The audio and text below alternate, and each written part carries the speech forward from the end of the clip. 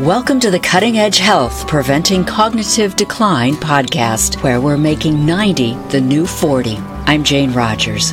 Buckle up for interviews with the world's brightest minds to help you live longer, better.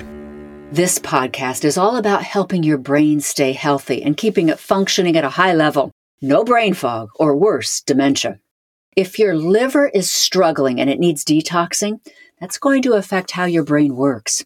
The liver plays a vital role by regulating the levels of various nutrients, hormones, and toxins in our bloodstream.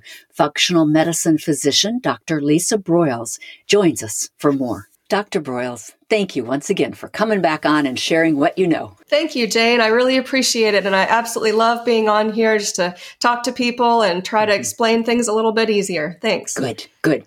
Now, you have done a deep dive into liver health. Yes. And it's complicated, but there's so much that we can do. And first of all, why is it even important that we care about our liver health? Sure. Well, the liver, it is complicated, but I'm here to try to make it understandable and help you to understand easy ways that we can support our liver in doing its job. So your liver is vitally important. The big thing we're going to talk about today is how our liver detoxes, how it removes toxins and chemicals that are dangerous for us from our blood and gets rid of them. But also, I want to briefly talk about how the liver metabolizes hormones. The liver regulates our sex hormones, so estrogen levels and progesterone, and to some extent testosterone, blood sugar regulation, so people that are pre-diabetic, insulin resistant, diabetic, the liver is your storage for extra sugar, and that's released when the body needs it. Your liver also is important for your immune health and your blood clotting. So that's why people whose liver is failing, they bleed really easily because their liver is not making those clotting factors that it should. It even acts to help the thyroid. People always think that the thyroid is the one that converts the inactive to the active thyroid hormone, but actually that's done by the liver as well. So people that are having trouble with having enough of their active T3 hormone, part of that may be liver dysfunction.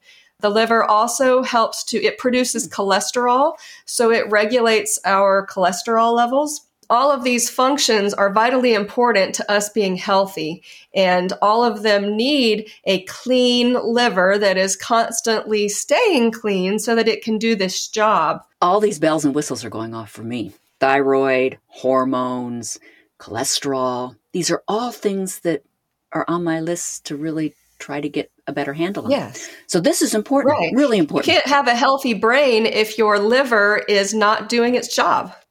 Yeah. So what do we do? How does it detox, first of all? Okay, there's 3 phases of liver detox, and I want to briefly go into each phase, how it does it, and what we can do to help our liver do its job. The first phase is called oxidation, and your liver automatically starts doing this phase, whether we want it to or not. And we want it to start detoxing, of course, because that's part of what it does. But what happens is your liver adds oxygen groups to toxins that are surrounded by fat to make them more water soluble. When a toxin or a compound is more water soluble, your body can break it down easier and get rid of it and eliminate it easier. The problem is that you temporarily make these toxins more toxic with phase 1. The process of oxidation creates something called free radicals, and free radicals cause damage. Okay, they're like kind of little micro bombs going off. And so you want to activate these toxins temporarily just to make them more water soluble and get rid of them, which is what the liver does in phase 2. So you can see why if the liver starts activating these toxins to prepare to get rid of them, but then phase 2, there's a block, and we'll talk about why, then phase 1 just happens all the time, and you get this incredible amount of damage actually coming from the liver trying to detox you, but not being able to push those toxins through into the next phase, which is phase 2. So the enzymes that are so important with this phase 1 are this group of over 50 enzymes called the cytochrome P450 enzymes. And a lot of people have actually heard of these because common medications like seizure medications and statins, which are cholesterol medications, directly affect the rate at which these enzymes do phase 1. So for example, if you are on a cholesterol medication like a statin, Okay. That slows down the rate at which phase 1 happens.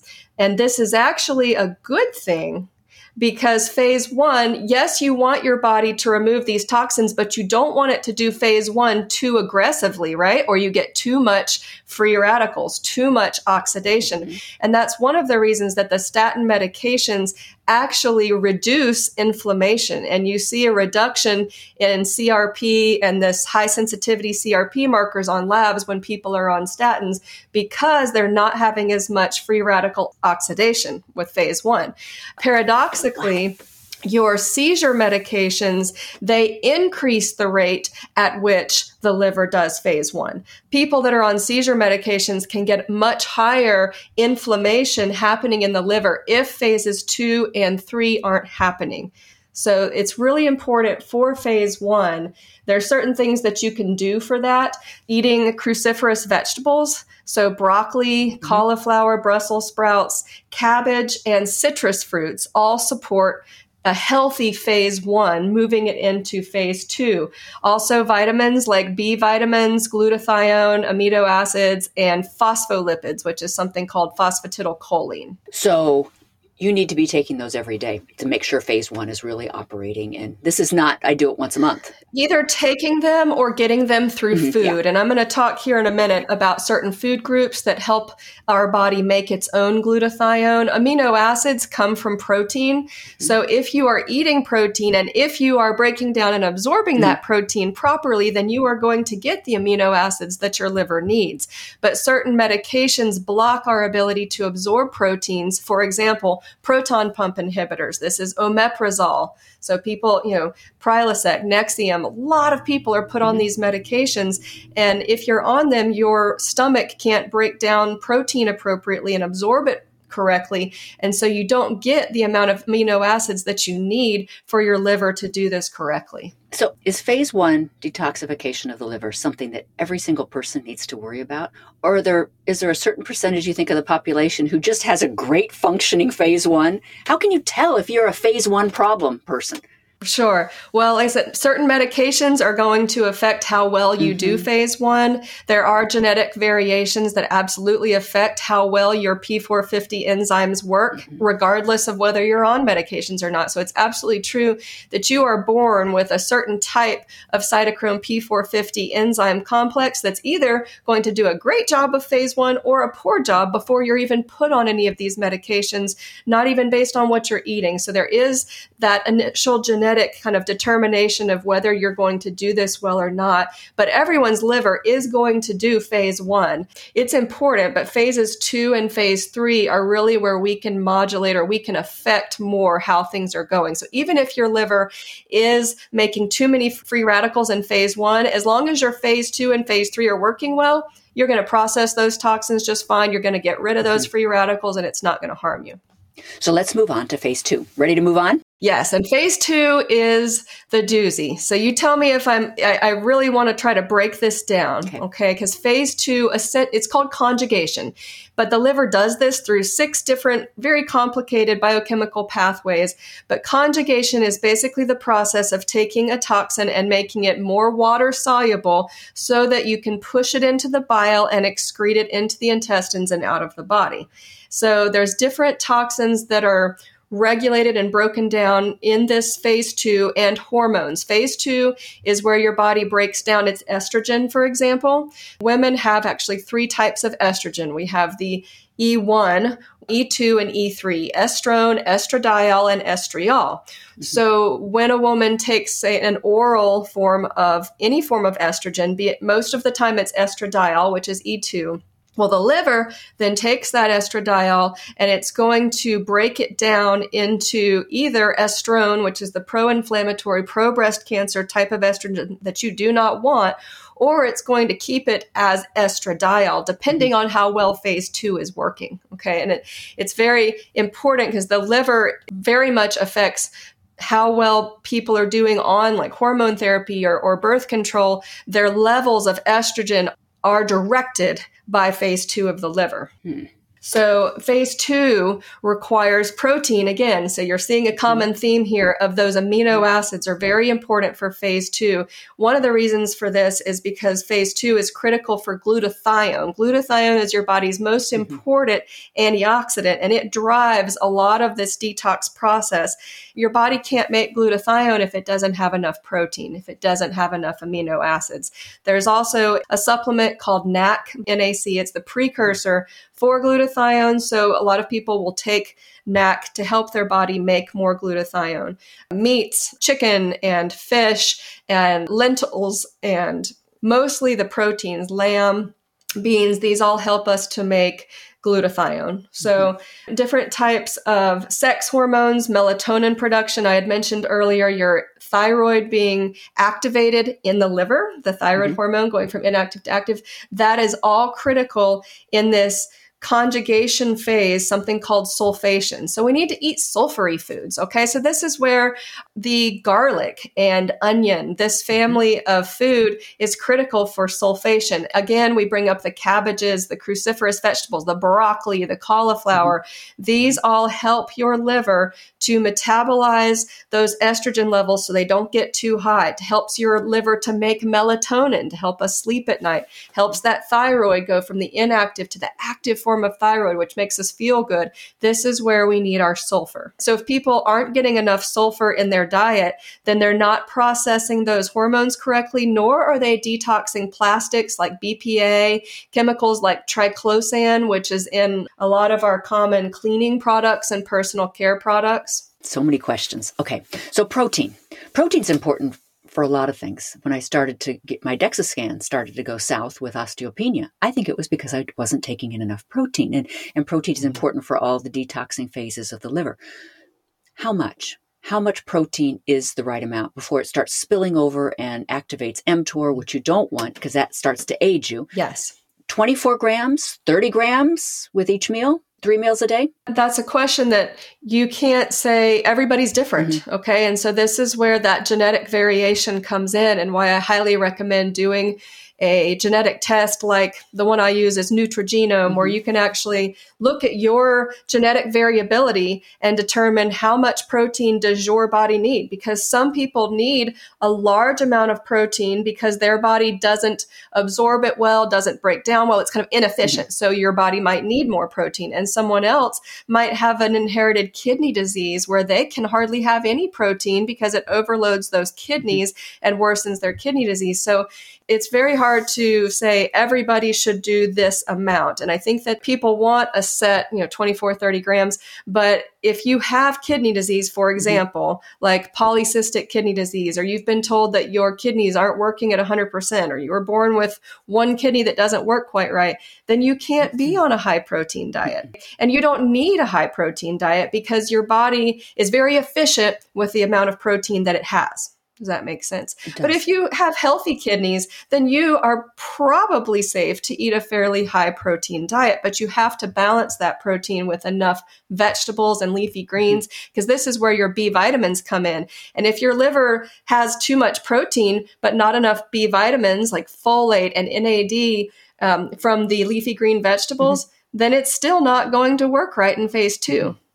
Excellent. So, any more on phase 2? Yes, I wanted to bring up with phase 2 that also mold toxins are metabolized through the liver in phase 2 as well. So some people get very sick from living in a moldy environment because in phase 2 of their liver, something's not working right. Either genetically, they can't break down those toxins correctly, or they have too much of the BPA, triclosan, some of these other toxins that inhibit the liver's ability to get rid of its mold toxins. So if you're really sensitive to it, a good liver clean out can sometimes help with that. So other ways that you can support the breakdown of the hormones correctly and everything is foods such as trout, shrimp, and some of the algae like seaweed products. That's where your chlorella and spirulina come in. Omega-3s, selenium, alpha-lipoic acid, all of these are critical for helping your phase 2 move properly so that those toxins are bound up and ready to move on into that gallbladder and out. Into phase 3. So that is the transportation part. getting them out. Yes. And phase 3 is where all of the toxins that your liver just broke down and put into these pretty little packages, now those are supposed to move from the hepatocytes, which are your liver cells, into the intestines. And the gallbladder is your storage sac for bile, which bile is made in the liver. Toxins are bound to that bile and pushed out into the intestines to then be excreted through our stool. And so phase 3 is critical for a healthy gallbladder, a gallbladder that doesn't have sludge or stones, which is a condition that we call cholestasis. When the gallbladder gets sludgy and it's kind of static and not moving properly, this is a huge problem for your detoxing, because then if the toxins can't move through, they're not getting enough bile to attach to, then they reabsorb, they're stuck in those liver cells. And there's an important enzyme. It's kind of the door to kick the toxins out of the liver and out of the hepatocyte. And it's called the MRP3 or the MRP2.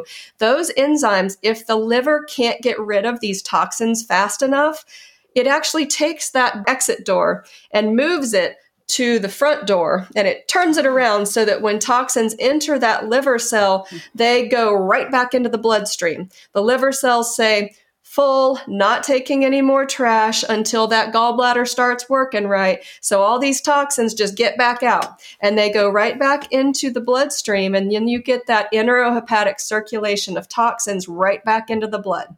And you don't want that at all. No. No, and that's when you start to get chronic migraines, autoimmune disease, lupus, people with tons of arthritis everywhere, cancer. All of this chronic inflammation happens when that poor liver says, I can't handle all of these toxins, help. And so it's not doing its job. So you are living in this constant state of inflammation. And there's certain medications that make that worse, like Tylenol. Every day that you take Tylenol, your liver completely shuts down phase 2. Can't do it. Alcohol. And that's why I tell people, try not to drink alcohol. None at all is the best thing for you, but 2 days a week is my personal rule, so that 5 days a week, my liver is taking all of these enzymes are working properly. These toxins from phase 2 are moving into phase 3. That does not happen every day that you have even one drink of alcohol or any Tylenol. Oh, fascinating. Also, as we age, you keep hearing women talk about liver spots.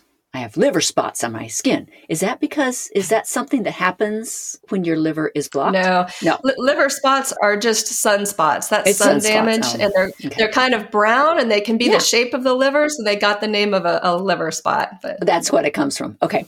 So yeah, it's from sun damage. Okay. Is there anything else that you want to talk about? Phase 1, phase 2, phase 3, before we go into the actual takeaways? What we've done the food, we've done the supplements for each phase, but some other things to do as we're wanting to clean out. I do just want to say a few things lifestyle-wise that we can do for phase 3. So if you have been told that you have gallstones or your gallbladder isn't functioning correctly, or you just suspect that it is. So women that have had children, any pregnancy increases the risk of cholestasis. Chronic stress increases the risk of cholestasis. And how many of us have that, right? Oral contraceptives. So women that have been on birth control for years probably have a dysfunctional gallbladder. Proton pump inhibitors, again, the omeprazole, Prilosec, Nexium, these all do it as well. So things you can do to improve that is when you eat, don't overeat. So a bit of a calorie restriction. So eating to where you're about 80% full instead of 100%. Exercise, overnight fasting, where you get at least 12 hours between dinner and breakfast, ideally 14 to 16. And we've talked about some of these lifestyle. This helps with lengthening our lifestyle, our cellular aging. You know, Dr. David Sinclair really talked about a lot of this stuff when we talked about his book, Lifespan. That is all true for supporting phase 3 as well. Also taking bitters before you eat or eating more bitter foods, broccoli sprouts. Those are all really good to help that liver move things through. Another great trick to soften stones is apple cider vinegar.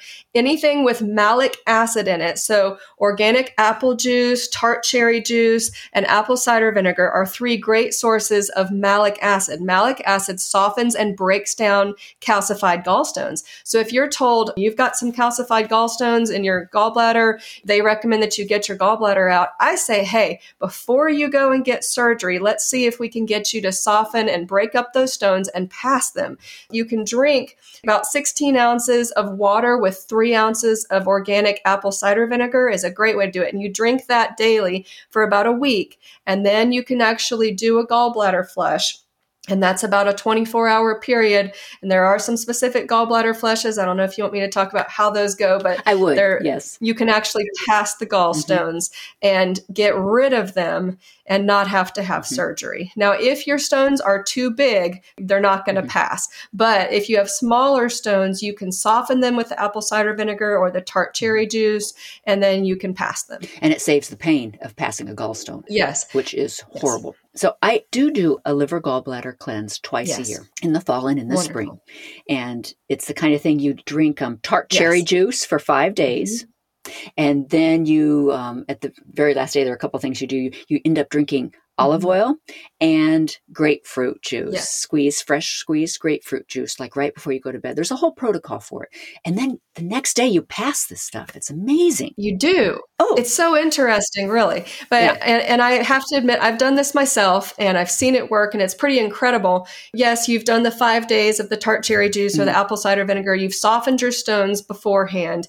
You make sure that you're not constipated. So you may even want to do a colon flush ahead of time. And then you have to drink Epsom salts at certain intervals in water. There's a certain amount of Epsom salt mixed in water. And the critical thing about the Epsom salts is that it dilates the bile ducts. Okay, it makes them as wide as they can be to help those softened stones pass. So it's really brilliant because you soften the stones, you widen the ducts temporarily with the Epsom salts, and then you drink the olive oil grapefruit juice concoction, which wasn't as bad actually as the bitterness of the Epsom salts to me. And then within hours, you start passing gallstones, and some of them are soft and not calcified, but you can see the calcified ones, those ones will sink to the bottom of the toilet bowl. So usually you have to do that multiple times, and you'll see hundreds and hundreds of stones come out. Amazingly, after I've done all that, I've done the Epsom salts and I've done the olive oil with the grapefruit juice, and I lay down and they say, don't move, just be, as you're going to sleep, just stay there. I can feel those stones coming out of that duct.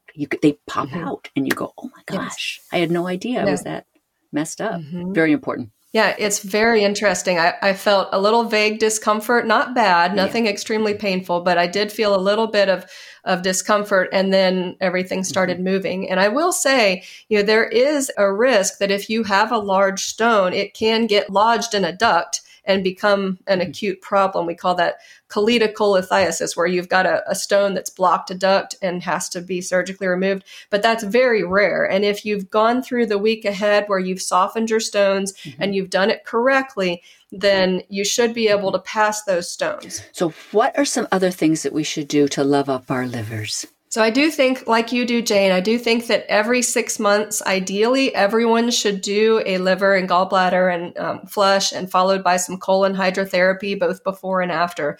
I have several different companies that I like their liver kit cleanses. There are everything from 2-week to 1 month to several day programs.